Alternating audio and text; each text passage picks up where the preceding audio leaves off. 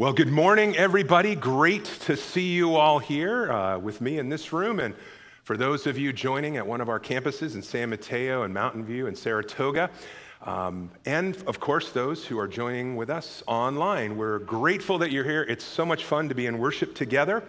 And we're excited to see what God might do with us in this time. We also want to say it's this journey that we're on. We're doing this together too, called Lent. And it's good to be together in that season as well. And hopefully you found our resources online that are helping you walk through this time. We've got it on YouVersion Bible, or you can find it on our website. But whatever way that you are journeying through these weeks before Easter, I pray that God will reveal the things in your life that need attention, and hopefully that you'll draw closer to God. Because the big goal here is to have an honest conversation with God, wherever it may go, and to remember that Jesus, really, he already knows everything anyway. So he wants to free you from the burdens that you're carrying. He wants to heal your heart. He wants you to take hold of the hope that the cross and his victory over death gives to us. And as we're learning, this journey that we're on requires surrender. We're on this path of surrender, a surrender of our egos, our self-sufficiency, and patterns of life that are not helping us. In the last couple of weeks, we've been following Jesus in this final week of his life, and through Matthew's gospel, we've seen Jesus interact with his disciples, the authorities, the religious leaders, and the crowds. And we're learning about what really matters in the kingdom of God. And today we're focused on Jesus' interaction with the teachers of the law. And we can find these in Matthew chapters 23 through 25. It's in this section that we see Jesus doing a lot of teaching, and his teaching is very pointed because the religious leaders are attempting to discredit and trap him with trick questions. And we see Jesus, the master teacher, making his point clearly and forcefully. Now, just because something is true doesn't mean it will be well received. And let's just say the Pharisees and the teachers of the law were not really open to a growth conversation. And if we're honest, sometimes neither are we. So today we're going to consider our own response to Jesus' teaching and how it moves us forward in the path of surrender. Let me offer a prayer as we get started. So Jesus, we want to hear from you today. And God, in this season of Lent, we ask that you would show us things that we need to see. And help us, God, live into the truths that you teach us. And may your words come through my teaching today, that we'd hear what you want us to hear. In Jesus' name, amen. All right, how do you feel about learning new things? Anybody excited about that? All right, great, that's exciting. So for a fun example, for a fun activity a couple weeks ago, a few of our talented Menlo staff members attempted to teach our entire Menlo staff how to knit. Yes, knitting, how to knit. Knitting was described to us as a satisfying activity that would relieve stress and improve well-being. You could do it while you were watching TV or having a conversation with a friend. It might even reduce the temptation to grab your phone and scroll. Wow, that's powerful. I was on board. So we gathered together expectantly. Balls of yarn and knitting needles were handed out. We grabbed instruction sheets. A YouTube video started playing, and verbal instructions were shared from the front of the room. Our instructors patiently walked around offering hands-on help. There were so many ways to figure it out. Now, I consider myself a capable adult, and I'm thinking, how hard can this be? It's basically just tying knots in the right order. No sweat. And you may be thinking, pride cometh before the fall, and you'd be right. Because rather than gaining the satisfaction of learning a new skill and experiencing the stress-relieving power of doing a repetitive task with my hands, I found myself increasingly frustrated and angry. It was the opposite of stress-free. Just when I would make a little progress, it got harder, and I had this tangled mess. They taught us this little rhyme: stab it, strangle it, scoop out its guts, and throw it off a cliff. Who knew knitting was so violent? I wanted to throw the whole thing off a cliff. So after a few more tries, I predictably gave up, throwing my tangled mess back into the box. Now, while I didn't learn how to knit, I did learn something about myself. In theory, I love to learn new things and be challenged, but in reality, I'm way too into image management. It turns out that I really like to be competent, and I don't like to look foolish. I might be afraid that I'm going to be judged or criticized, or maybe I'll just never be able to get it. I'm going to fail. In the world of psychology, this is called a fixed mindset. Maybe some of you can relate. Now, if I had been humble enough to follow the instructions, experience a little failure, ask for help, and keep trying, I would be somebody right now who could knit. A whole new world would have been opened up to me, or so I've been told. Here's the thing. Jesus wants to teach us something far more valuable than knitting. He wants us to take hold of life that is really life. He wants us to experience the kingdom of God in every moment of every day. And it starts with the goal of his teaching, which is to help us know what is true and what is not true. Now remember, there are lots of teachers trying to teach us lots of things. Every day we're getting bombarded with messages telling us that this is what really matters, or this is the best way to live, or this is how you should spend your time and your money. And it's not a new problem. Remember, sin comes into the world when Satan lies to Adam and Eve. But they believe it's true. We are not even aware of all the conflicting messages that are rolling around in our own hearts right now. What is really true, and how do I know? As our teacher, our rabbi, Jesus wants us to know what's true. That's what his teaching goal is for us. A quote from John Mark Comer, pastor and author. He says, "The best teaching does more than just inform us. It gets into our heads with a vision of the good life. It undermines the untrue stories we believe. It says, this is true and this is a lie.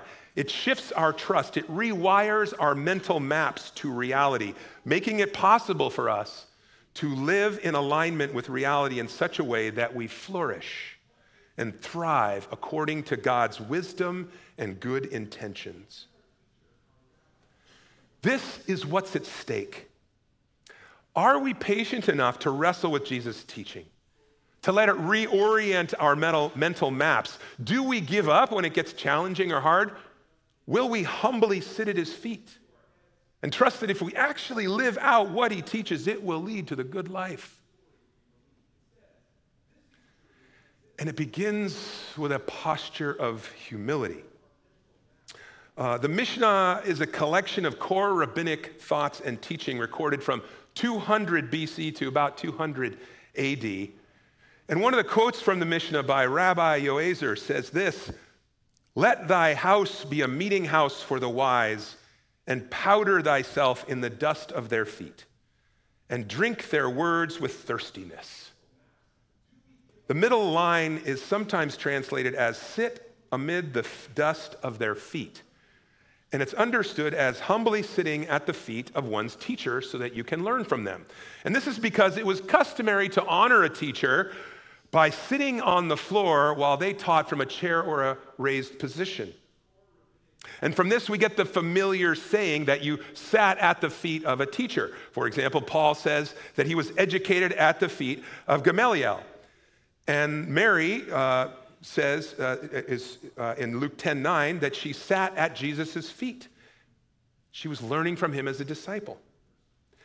Now, because disciples would learn from their teacher amid the realities of daily life while sitting under a tree, in a marketplace, sharing a meal, walking along a road, it was sometimes said it was an honor to be covered in the dust of your rabbi. It showed devotion. It demonstrated humility. Learning from Jesus doesn't involve a cool, distant learning posture. To understand Jesus, you need to stay close and not just hear what he says, but watch what he does. You need to submit to his authority, trust in his power, and it all takes place in a relational context. Jesus is called teacher 45 times in the New Testament, and the Aramaic title rabbi is used 14 times for Jesus, even though he was not formally trained as a rabbi as far as we can tell. The people, however, recognized that Jesus was indeed a teacher sent from God. Now, Jesus uses all sorts of teaching techniques, including poetry and proverbs, exaggeration and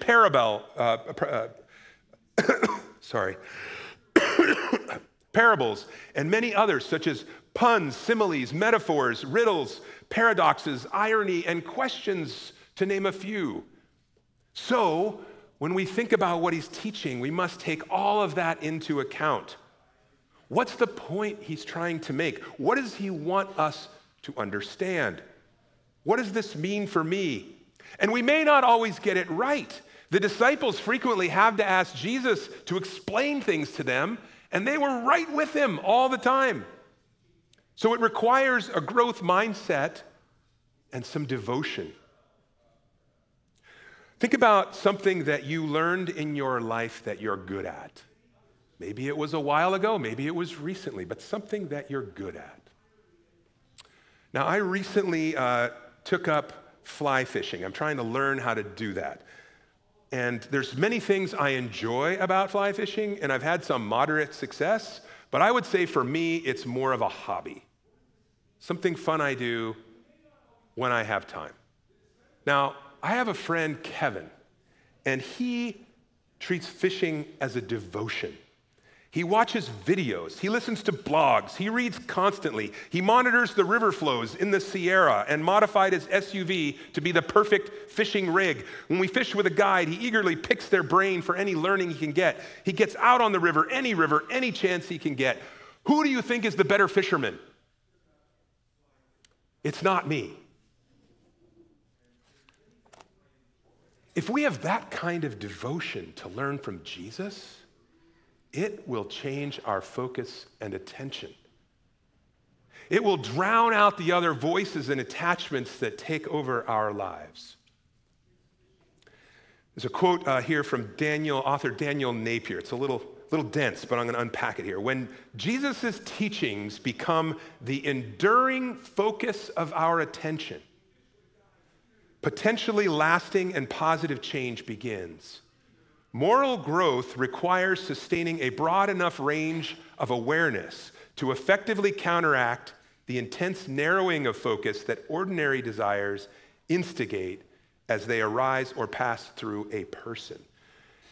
We have to have the focus of our attention be Jesus' teaching, because it raises our awareness high enough that we can realize that we're being told lies, that are the things we narrowly focus on aren't leading us where we want to go.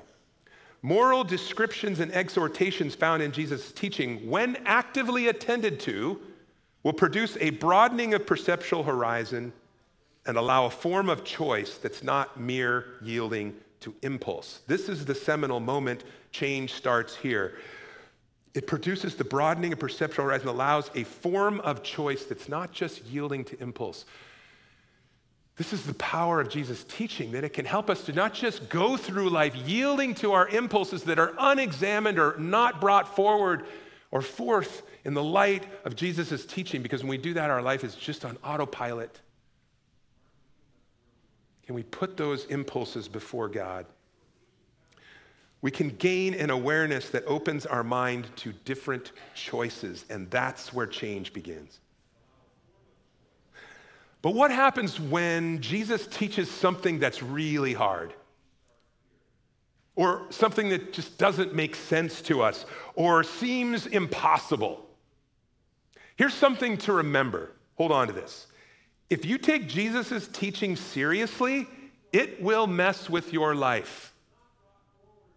I'll say that again. If you take Jesus' teaching seriously, it will mess with your life. And if it's not messing with your life in some way, I wonder how seriously you're taking it. it will change you. It will lead you to ask different questions. So here's a couple hard things that Jesus taught. Unless you hate your mother or father or children or your own life, you cannot be my disciple. What does that mean? Sell everything you own and come follow me. Whoa! Love your enemies. What? If someone wrongs you, turn the other cheek. Wait a second. Anyone offended yet? Now, we can be hard on the Pharisees and the teachers of the law and all those, but we're more like them than we think. When Jesus starts presenting me with some challenging words, I can get evasive and even defensive. You know, God, what about so-and-so? They're way worse than me. There's no way you can expect this from me, God. It's way too hard. I can't give that up. I've worked too hard for it. It costs too much. And then the nice thing we do and we want to kind of divert attention. Hey, that's something so-and-so should hear. I'm going to send them the link. Anybody do that? On one occasion recorded in John chapter 6, Jesus was teaching a larger group of his disciples and started talking about communion, but he talked about it as drinking his blood and eating his flesh, and it was weird, and they were confused, and it didn't make sense to them. It was just too hard.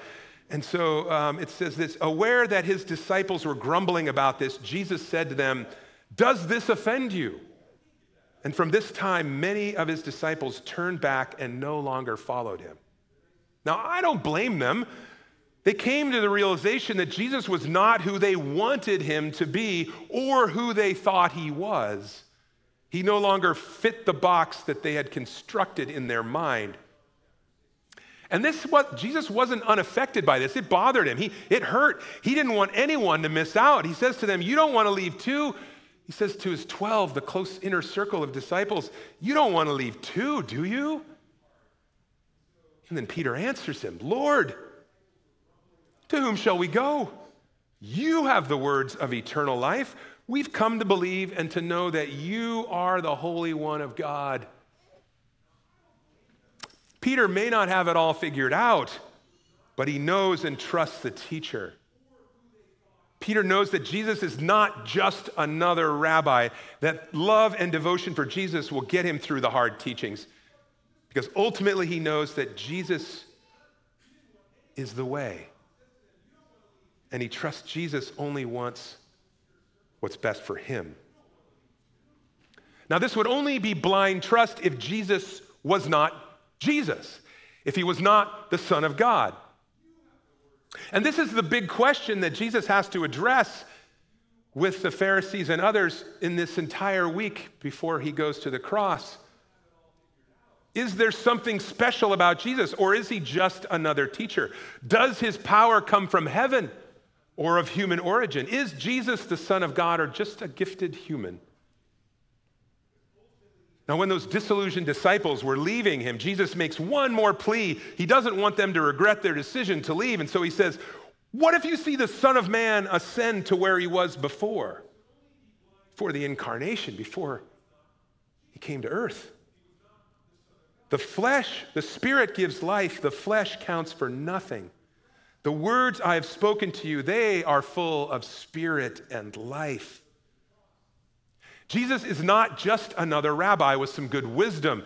His words and teaching have power. They are full of spirit and life. They're trustworthy. But it doesn't stop there. The goal of any teacher is not just that students would learn, but that they would go out and take that learning and change the world. And so he reminds them of that in this passage from Matthew 7. Everyone who hears these words of mine and does them will be like a wise man who built his house on the rock. And the rain fell, and the floods came, and the winds blew and beat on the house, but it did not fall because it had been founded on the rock. And everyone who hears these words of mine and does not do them will be like the foolish man who built his house on the sand that shifts here and there. The rain fell, the floods came, and the winds blew and beat against that house, and it fell, and great was the fall of it. No, wisdom and knowledge are not enough. It's what you do with it. It's how you live it out. And this is where Jesus focuses his teaching in the Passion Week and where he turns his attention when he's talking with the teachers of the law and the Pharisees. You know, the Pharisees, they knew the scriptures, they knew the history, they knew the law, they kept the traditions, and yet they missed the point. And Jesus illustrates this, and you can read this in those passages. Jesus illustrates through parables, comparing the Pharisees to disobedient sons, treacherous renters, and disrespectful wedding guests. And then he goes on to take a more direct approach. He condemns them with a scathing rebuke, calling them blind guides, snakes, and hypocrites. You can read all about it in Matthew 23. It's pretty intense. But he sums it all up with a warning to his disciples. He says this, "You must be careful to do everything the Pharisees tell you, but do not do what they do, for they do not practice what they preach." You must be careful to do everything they tell you, but not do what they do, because they do not practice what they preach. The Pharisees say the right things. They have the right information. You can listen to that. They just don't actually apply it correctly. They know the right answers, but it's not impacted their hearts. When they do the right things, they do them with the wrong motivation. They miss the big picture. They love the words, but fail to see what's behind them. And again, before I'm too hard on them, I need to hear that rebuke for myself. There are so many biblical truths I know that do not always show up in my life. I can literally be sitting in a church worship service, listening to a worship song about loving others while simultaneously judging a person I see across the room. Maybe it's just me. And now you're all going to look at me when I'm worshiping and think that, but my heart is fickle. I remember going to a Bible study group that had been studying the Bible for years, and I was excited to be with them to just absorb all the wisdom that years of study had impacted upon them. And they were doing a lesson on hospitality, and I remember sitting down and somebody coming over to me and telling me that I had taken their seat and that I needed to move. It was a little disillusioning. We often have the assumption that as a person's knowledge of the Bible increases, their maturity will increase with it. Now, don't get me wrong, Bible study helps. It's super critical and important, but if it's not applied or lived out, greater maturity is not a guarantee. Pastor Francis Chan humorously makes this point during a talk he gave at a conference. He says, do you remember that game Simon Says? Pretty simple. Whenever you hear Simon Says, you do the action requested. And if you don't hear Simon Says, you don't do it. But, he says, what about when Jesus says? That's a different game. We don't do it, we just study it or memorize it. Now, when I ask my daughter to clean her room, she doesn't come back to me 2 hours later and say, I memorized what you said. You said, Kira, go clean your room. I can say it in Greek.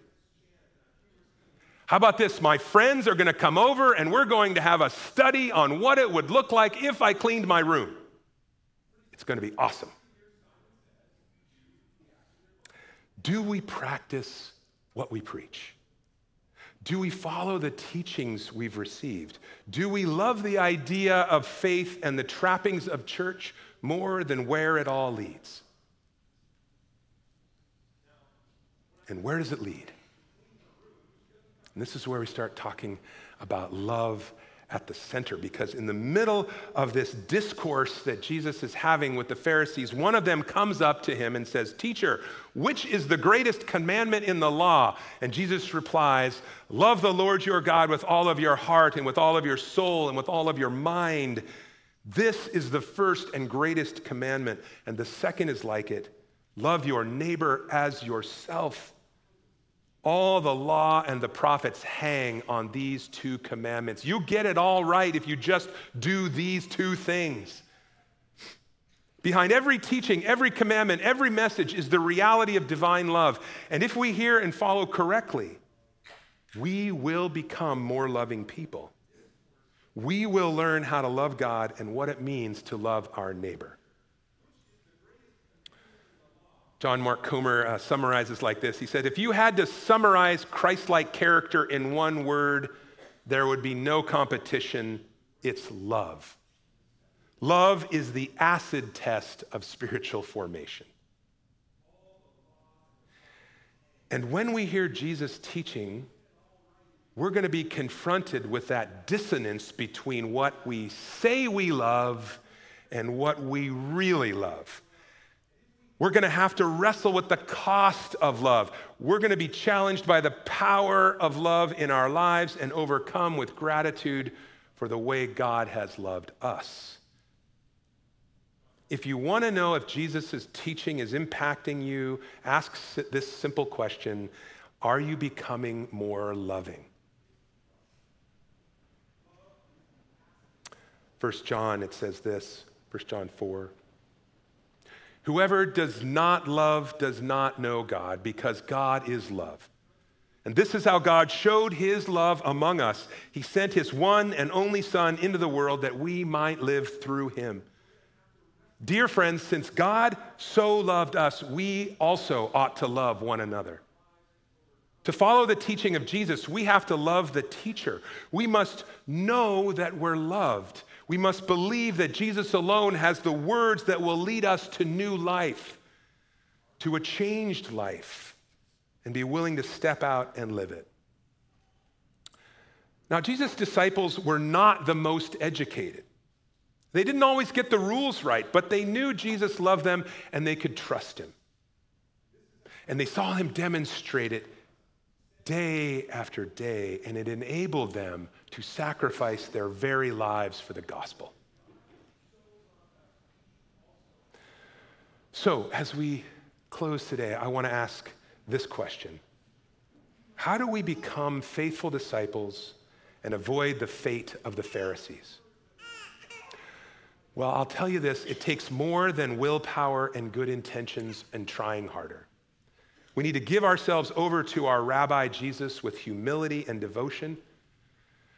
We need to organize our lives around following what Jesus says to us.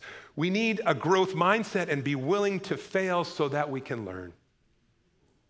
And the season of Lent is a time to reflect on how we're doing with our faith, to open our eyes to things we don't always see or want to see. Sometimes we don't actually believe what Jesus teaches us, if we're honest. Or we don't trust it. Or we just plain old don't want to do it. Jesuit theologian Walter Burghardt described contemplation like this. He said, it's taking a long, loving look at the real.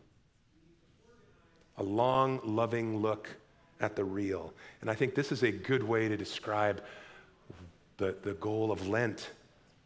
As we take a long, loving look, things are going to come up in our hearts, and we typically respond in one of two ways: by letting go of things or taking hold of things. Maybe you need to let go of an idea or a story that's not true, or a habit that's not helping you move toward love. Maybe you need to embrace a new practice or habit that will bring you closer to Jesus, like study or solitude or a group. We would love to help you find something. Maybe it's just coming clean so that nothing gets in the way of your relationship with Jesus.